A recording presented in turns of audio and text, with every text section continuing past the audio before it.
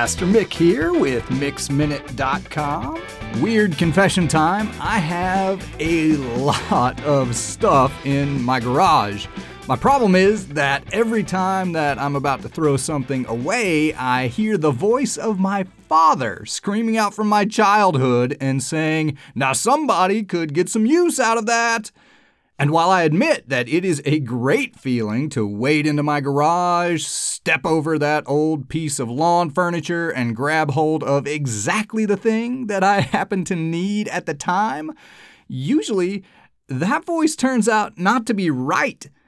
Usually, I'm just a guy with a meaningless collection of worn-out rollerblade wheels sitting on a shelf somewhere beside a meaningless collection of orphaned nuts and bolts sitting beside a meaningless collection of something else. Apparently, the gap between the things that a person might get some use out of and the things that a person actually gets some use out of is wide.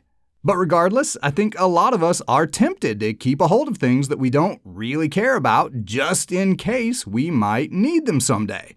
Maybe you have a garage that looks like mine, or maybe you have an old pile of shoes in your closet, or an old car sitting out behind your house somewhere. The idea that drives all of those realities is exactly the same. That some stuff is not important enough to do anything with, but you hate to get rid of it entirely just in case you ever need it. And when it comes to rusty old bolts and old shoes, I think that's probably okay. But there are some things in life that should never, under any circumstances, be put on that shelf. And one of those things is our connection with God. See, if we're being honest, for lots of us, our connection with God is kind of like those rollerblade wheels in my garage. It's something that we picked up along the way somewhere, and now we're just kind of stuck with it. On the one hand, we're pretty sure that it could come in handy sometime, so we hate to throw it away. But on the other hand, we don't really care about it. So it just sits there on a shelf with a bunch of other stuff that we sort of value but don't actually care about, taking up space in our lives. But when it comes to our connection with God, that doesn't really work. And we know that because people have tried it before and God has responded.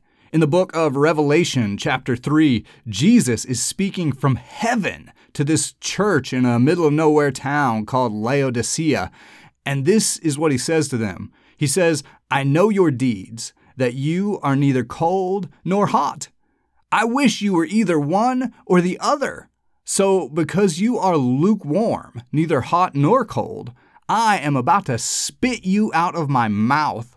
You say, 'I'm rich. I have acquired wealth and do not need a thing.' But you do not realize that you are wretched, pitiful, poor, blind, and naked."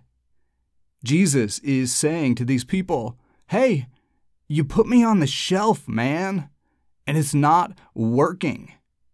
As it turns out, handing your life to Jesus is like the greatest plan that you could ever have.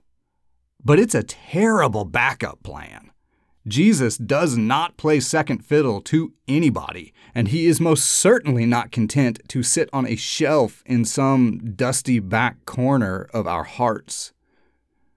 So today, if you are in search of some wood from an old piano, you should check out my garage. But if you are in search of real life that matters and changes things and changes you, it's time to take Jesus off the shelf. Thank you for listening to this week's episode of Mix Minute. Subscribe to our podcast, sign up for weekly email encouragement, and check out my new book, all at MixMinute.com. And always remember, you are awesome, and nobody loves you like Jesus.